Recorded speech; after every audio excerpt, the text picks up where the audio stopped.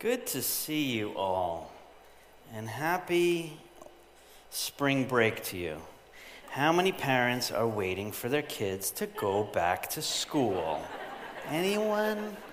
Oh, we're loving spring break. A little rainy for our liking. We don't escape to the warmer climates, but my big Bible won't fit with my iPad, so we're going to go with that, and we're going to go with that. It is so good to see you. Well, we have a couple more announcements. Number one, it is Miss Rose's birthday. Happy birthday to you, Miss Rose. We love you. Our wonderful prayer coordinator, Rose. It is so good to see you. And there's some visitors here, all the way from Powell River. Pastor Jen's family are here. I think they're here. Yes, good to see you. Bless you. Good to see you. And if anyone else is visiting, welcome, welcome. You're at Northside Church. If you were looking for Starbucks, it's down the road. But it is good to see you. Today I want to talk about one of the greatest mysteries in the Bible is the fact that we are a household of God. We are members of a household of God and a dwelling place for God. This is one of the greatest mysteries in the Bible because we trace the presence of God throughout the Old Testament. We trace his interaction with humanity. And then we come into the New Testament and Jesus establishes us as the household of God, the place that God would live. And our spirits become a dwelling place for God. So I want to share with you this morning about, number one, what it means to be a dwelling place. And then, how do we become a dwelling place? Are we ready? It's going to be good. Let me pray over God's word as we open it, that he would speak through me, or else you'll just get a bunch of Italian jokes, and we don't need those. So, Father, would you come and would you, as you always do, illuminate your word?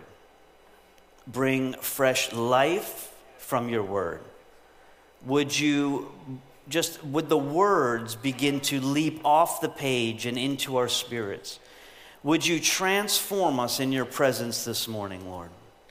Would we continue to worship you now through the word, connecting with our Father, connecting with Jesus, connecting with the Holy Spirit this morning? In Jesus' name, amen, amen, amen.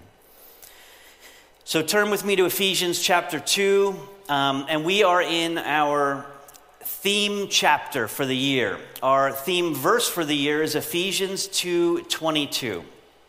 In him, you two are being built together into a dwelling place for God by the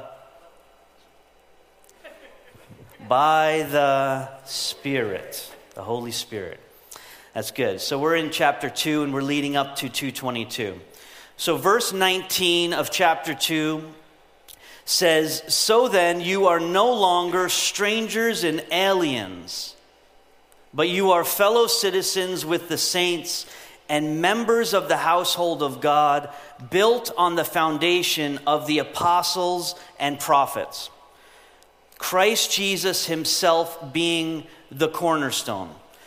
So again, over the last few weeks, we've looked at what it means to be chosen, what it means to be a child of God. And last week, we looked at the idea of Jesus tore down the wall of hostility between the Gentiles, the non-Jewish people, and himself. Jesus kicked down the wall that separated all of us from him. And that in the single act of the cross, Jesus took away all the barriers to him, right? We looked at that last week. And so today, Paul is reiterating this in verse 19. He's saying, we are no longer strangers and aliens. We are fellow citizens and members of the household of God, built on the foundation of the apostles and prophets. And so what Paul is again saying is that Gentiles are welcome. Those that aren't Jewish people are welcome to become part of the household of God. Now, this is revolutionary at the time, of course, because for thousands of years, only the Jewish people were the household of God. Only the Jewish people were chosen. Only the Jewish people were adopted. And then Jesus comes along and he changes that. And he says, all of you are members. But what does Paul mean by apostles and prophets? So I want to break this down for you just for a few minutes. And next month I'll have a whole teaching on the apostles, prophets, evangelists, and pastor teachers. The fivefold ministry, which is really fourfold ministry. I'll teach on that next month. But I want to give us a little bit of insight into what is an apostle and what is a prophet. And do they exist today? So the New Testament concept of apostle did not exist in the Old Testament. The apostles were known as the ones who saw Jesus, who encountered Jesus personally face to face, experienced Jesus face to face. And so the apostles were typically the 12. We have the 12 apostles. We have Paul was an apostle, and we have some other New Testament apostles. But the word apostle is not a Christian word. The word apostle actually was used by the Roman Empire to describe a sent one or a messenger. And so the Roman Empire would send out apostles to new areas to establish the culture of Rome, the language of Rome, the government of Rome. And so these apostles would be sent out from the Roman Empire to different lands to establish culture that was the same as Rome. So the best thing I could think of in a modern day sense is McDonald's. McDonald's has what they call standardization in their company. And so within McDonald's, if you travel to anywhere in the world and you walk into a McDonald's and you buy a Big Mac and you eat that Big Mac, McDonald's wants that Big Mac to taste the same as it does in California and Shanghai. And so McDonald's will actually send out people ahead of time to study the culture and to establish the McDonald's way of standardization before they start building a McDonald's in that location. And so the apostles are ones that are sent out that carry the culture of where they're sent from.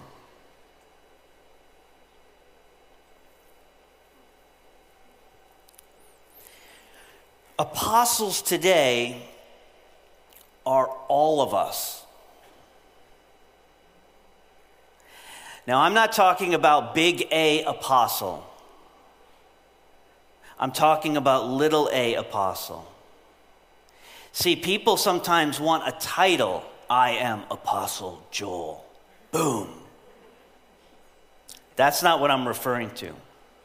I'm saying that all of us are sent out. We are all being sent into spheres of influence. We're being sent into our community, sent into our workplace, sent into Starbucks, sent on vacation. We are constantly moving around. And in our moving around, we are not just moving around. We don't just go on vacation. We don't just go on trips with our family. We don't just go out to eat. We don't just go to work. We're sent ones. And we actually carry within us the DNA of heaven. We carry within us the culture of heaven. We carry within us the culture of who Jesus Christ is.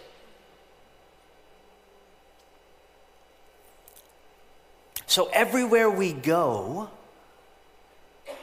within us, Christ goes. And Christ in us, the hope of glory, is looking to establish heavenly culture on earth. That's why Jesus prays, "Your will be done on earth as it is in heaven." Jesus is saying, I pray that the Big Mac on earth would taste like the Big Mac in heaven. There are no Big Macs in heaven. Convinced of it. Only pizza and pasta and fresh meatballs and a sauce. And now you got me hungry, see? Okay, back to the... So we have the apostles, sent ones. See, I think today what happens, and I'll share more next month, I think what happens is we think apostle is such a grand thing that we miss the fact that we're all sent, right? We think missionaries are a big thing. Gabriel has to visit us in the middle of the night. We're all sent. Prophets. Prophets exist in the Old Testament and the New Testament. Prophets have a few roles. Prophets will see the future. Prophets will also see what's really happening today. Prophets will hear the voice of God, and they will speak that to the people. Prophets can be... You can have prophetic preaching. You can have a prophetic word. You can have insight into what God is doing right now in this service. Or you can kind of see in the future about what God is going to do. And prophets are all through the Old Testament and New Testament. And prophets very much still exist today. But prophets are the vision of God and the ears of the church. Prophets see what God is doing, prophets hear what God is saying, and prophets are tapped into what God is doing now and what he wants to do in the future. Prophets are connected vertically, primarily. Sometimes prophets come off a little bit prickly because they can be a little bit judgmental. They can start in discernment and they can end up in suspicion. Prophets can sometimes rub people the wrong way. We'll just leave it there. But the reason that the church is built on the sent ones and the ones who are connected vertically, listening and seeing what God is doing here and now, is because they're the primary gifts to establish the church. You want the ones who carry the culture. You want the ones who are hearing from God. You want the ones who are seeing what God is doing. And so Paul says that the church is built on the apostles and the prophets. But they're not built on their own. They are built on Christ Jesus, the cornerstone. Paul says elsewhere in 1 Corinthians 12 that you are the body of Christ and individual members of it, and God has appointed in the church first apostles, second prophets, third teachers, then miracles, then gifts of healing, helping, administrating, and various gifts of tongues. First apostles, second prophets, third teachers. I felt the Lord say this to me about apostle, prophet, and teacher. He said, apostles carry the ways of God, the culture, the way that things should be happening. Apostles can kind of be leaning toward an explosiveness to the ministry because they want to see the ways of God established. They want to see transformation in the culture. They want to see transformation in the countries where they might be going to. They want to see transformation in families. They want to see transformation in the workplace. The apostles want to see the ways of God. And the prophets come along and they say, I'm primarily concerned about the words of God. And so prophets come along and they're listening to what God is saying and what they're looking for it, they're listening, they're seeing, they're listening, they're seeing. What is the word of God for right now? What is the word of God for the future? And then teachers come along and they sort out the apostles and the prophets. No. Teachers come along and they carry the wisdom of God. like the structure to the church. And they take what prophets are saying and they see the ways of God and they bring a wisdom to it.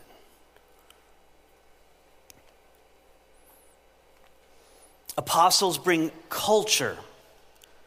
Prophets bring communication. Teachers bring structure. And Christ is the cornerstone for this dwelling place. Now, the word for cornerstone here is actually, there's two meanings to it. It can be cornerstone or capstone. So let's start with cornerstone. A cornerstone is the first stone laid. The first stone is the most important stone because the first stone determines the direction. The first stone determines the stability. The first stone determines the line of the wall. And so Christ is the first stone. In other words, he is the one we measure our lives against. He is the one that we put our lives upon. When we're looking for what's possible in our community, in our families, in our schools, in our workplace, in our own lives, we look to Jesus Christ himself because he is the cornerstone. When we're establishing what are the programs for the church or where do we want to go, what's the direction we want to go in, we want to look to Jesus to determine the direction. We want to make sure that everything we're doing is upon Jesus. He is the stable one. Now, not only is he the cornerstone, but he's the capstone. The capstone is the final stone. The capstone can be, if you're building an arch, the capstone is that final stone in the middle that holds the arch up. Jesus is the cornerstone, and he is the capstone. He is the Alpha, and he is the Omega. He is the author, and he is the finisher.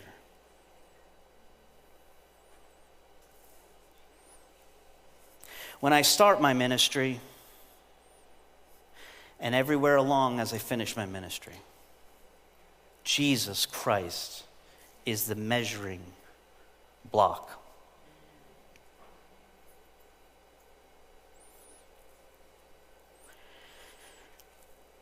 Now, this is what the leadership of a church looks like. But not only this, we are a dwelling place for the Spirit. A place that God chooses to live. A place God chooses to live. See, in the Old Testament, God lived in different ways. He interacted with the people in different ways. In Genesis, he walked with Adam and Eve in the cool of the night. We would assume that they had face-to-face interaction. Next, God comes in the form of a pillar of cloud and a pillar of fire. So a cloud by day that they could follow, a pillar of fire by night that they could follow. And then God himself comes to rest upon the Ark of the Covenant. And we read that Moses made the ark, and the ark was held in the tabernacle. And we read in Deuteronomy 10, verse 8, I just want to read a few passages on the Ark of the Covenant. And then if you stay with me, there's a transforming truth at the end of this. At that time, the Lord set apart the tribe of Levi to carry the Ark of the Covenant of the Lord, to stand before the Lord and minister to him and to bless in his name to this day. So the Lord set apart the priests, the pastors, and the pastors would, imagine this was the Ark of the Covenant. I know it's a drum cage, and this is not sacrilegious. I'm just using this drum cage as an illustration because I couldn't build an ark last night. So I'm using this drum cage as an illustration. The priests were kind of hired by God. I don't know if it's hiring when you could die in the presence of God, but God hired these priests, and he said, okay, here you are, the Levites or the priests would stand before the ark and they would minister to the Lord day and night, and they would just pour out their hearts before him and bless him. Funny sidetrack story about this.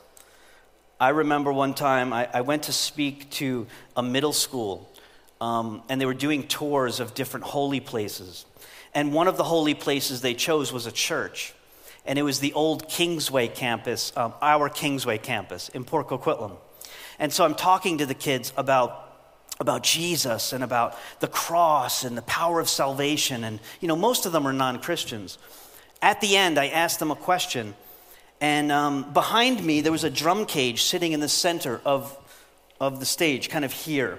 And one of the students put up his hand and he said, I have one question. Yeah. Do you guys worship the drums? I'm like, worship no, we play the drums. He's like, well, why are they in the center of the stage with nothing else in this drum cage? That poor child, for like 20 minutes, he's imagining that people come and worship the drum cage, kind of bow down to the drum cage. I felt so bad for him, but it just goes to show you everybody's experience is different with church, right? Anyway, sidetrack, back to this. So the Lord set the tribe of Levi, these specific individuals, specifically called for a purpose of ministering to the Lord, ministering before the ark. Next, we have the Ark of the Covenant in the book of Joshua. And this is where the people of God would follow the Ark of the Covenant through the Jordan River to the Promised Land. And it says this, when you see the Ark of the Covenant, Joshua 3, verse 3, when you see the Ark of the Covenant of the Lord and the Levitical priests carrying it, you are to move out from your positions and follow it. So follow the priests, follow the ark, follow the presence. When you saw the ark move, you would follow. Keep your eyes on the ark. Keep your eyes on the presence and follow it. Next, we have the Ark of the Covenant was brought into the finished temple.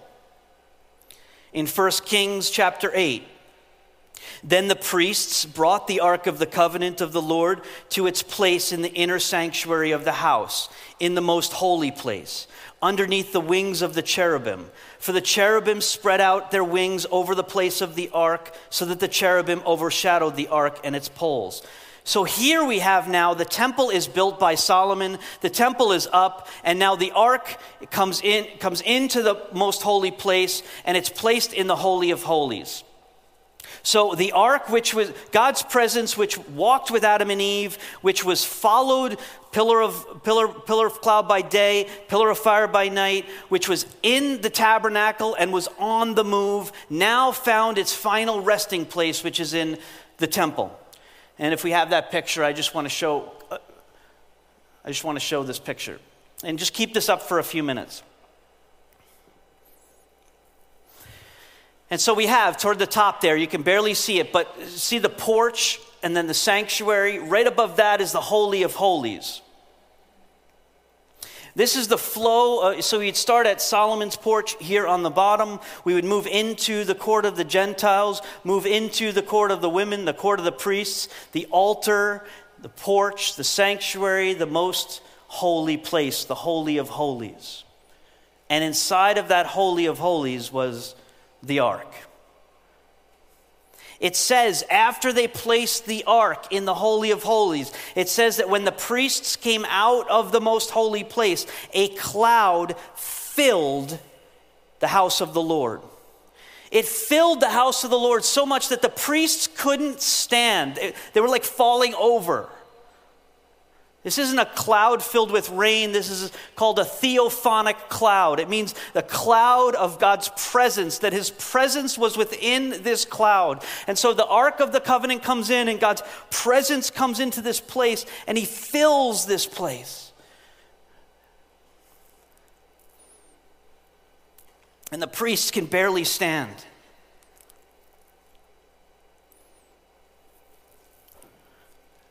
And I look at this picture, and God says, Joel, your spirit is the Holy of Holies.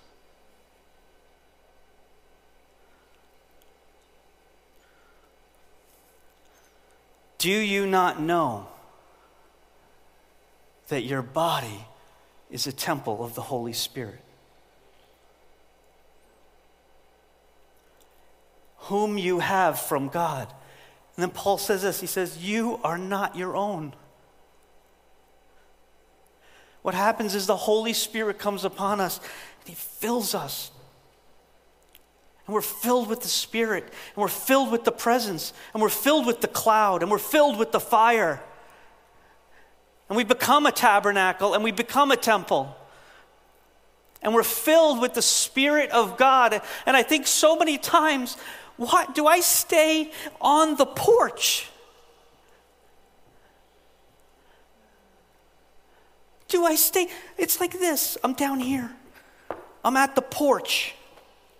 And that's the Holy of Holies. And God says, come. And I come up the porch. And I come before him. And I come into the Holy of Holies. And now I minister to him. And I bless his name, and I am acceptable. And he is accessible. And the curtain is torn.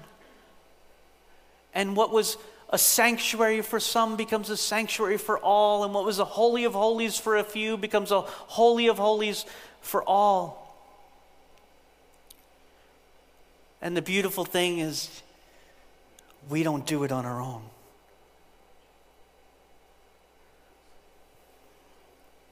Now, there are some that are here today that are on the porch. And you've never come into relationship with Jesus Christ. You've been outside for a long time. Outside of relationship with God who loves you. Outside on the porch in the cold and the rain is hammering against your life. And you don't know if the storm will ever pass, and you can't see through it all. And Jesus comes and he finds you on the porch.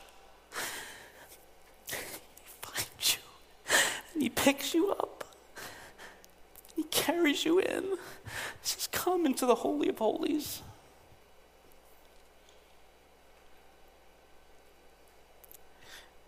You too are being built together into a dwelling place for God by the Spirit. And we have loved ones that are on the porch. Husbands, wives, loved ones, uncles, aunts, children, those far off, those strangers and aliens. Don't leave them on the porch. They were created for the presence. Created to house the presence of God, the Holy Spirit.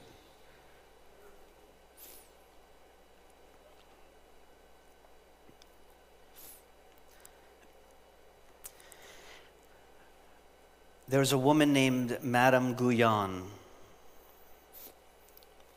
She's a favorite of mine. And she wrote a book in the 17th century called Experiencing the Depths of Jesus Christ.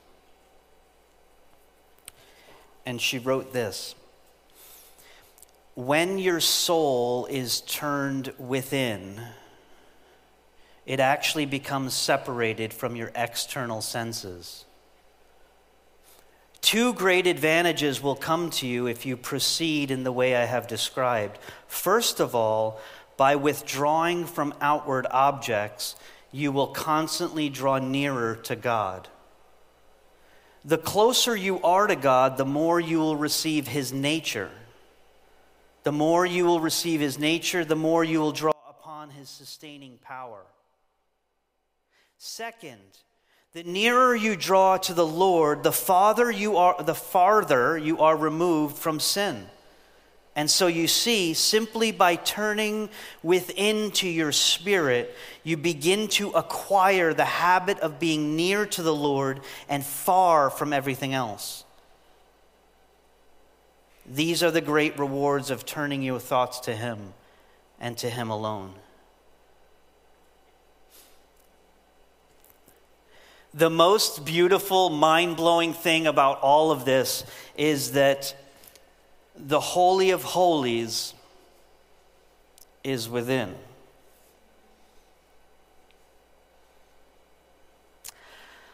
I love Northside Church. I love this sanctuary. But when everyone leaves, it's just a building. A temple is just a temple. The reason when we come together that we experience the Spirit, that we feel God's presence, that we see healing, we see restoration, we feel the peace of God, we experience God when we come together, is because inside each one of us is the Holy of Holies. And we all bring our flames together on Sunday. And when we bring our flames together on Sunday, there's going to be some explosion. Amen? In a good way. But when you're alone and you're driving in the car, you're sitting at home, and the way to find the Spirit, the way to find the presence of God is not only put on a sermon on the screen or, open up the Bible and read it, although we experience God through that. That's not the only way. The way to actually experience God's presence is, as Madame Guyon rightly says, it's actually a turning within. It's a turning within to the Holy Spirit. Be careful that we don't turn within to our own soul or our own thoughts. That can just become meditation. And how many of you have meditated on your own thoughts? How many times do we feel better meditating on our own thoughts? But we turn within to the Holy Spirit who dwells within us, and we actually minister to the Lord from our spirit to Him. And the Holy of Holies that was once distant, secure for a select few, is accessible to all of us.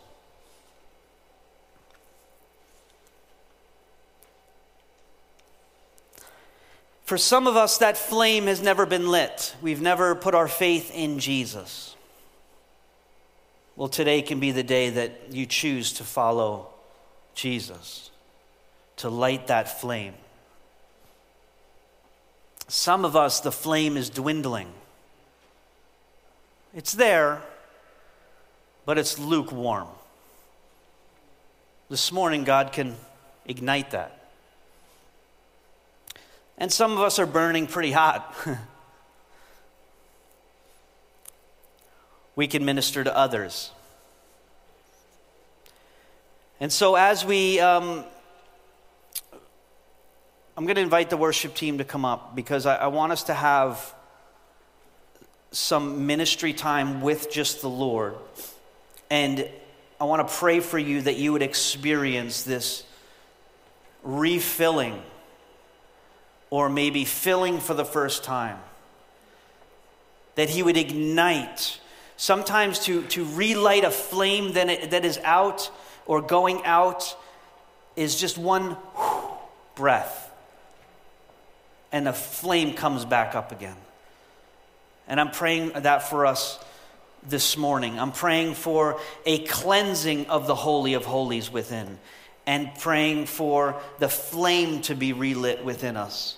That as we worship, as we respond in worship, as we respond in prayer, that we would turn our affection toward Him, we would turn our attention toward Him. We would turn toward the Holy Spirit this morning. And we would say in a fresh, new way this morning, Lord, prepare me. Prepare my heart to be a sanctuary, to be a place that you dwell, Lord.